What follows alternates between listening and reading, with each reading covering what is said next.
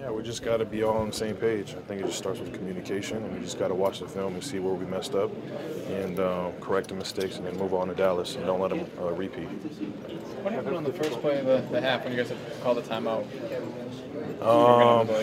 I think it was just a miscommunication with trying to get the play in or formation. I don't remember. I just got the play and I went to the ball and called a timeout. So. What difficult was that first series? It's kind of weird because you were backed up from the start and Yeah. then just kept going backwards. Yeah, how difficult is it to start like that? Yeah, it's difficult for the momentum wise, but when things happen like that, we just got to do a better job sticking together and just brush it off and just move on to the next play. Don't let it affect the next play. So. No, you're good. Eric had 2 penalties in that series there.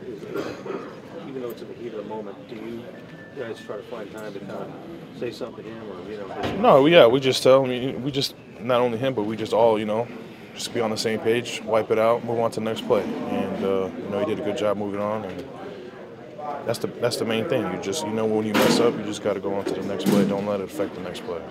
How much of a test do you think this was for you guys? This obviously is one of the better fronts you play. Yeah, it was a good test. It was a good test. They were solid up front. You could see it in the run game. They were all running to the football, disruptive D linemen. So it was a good test, and we just got to play better and create lanes for the running back and protect Eli.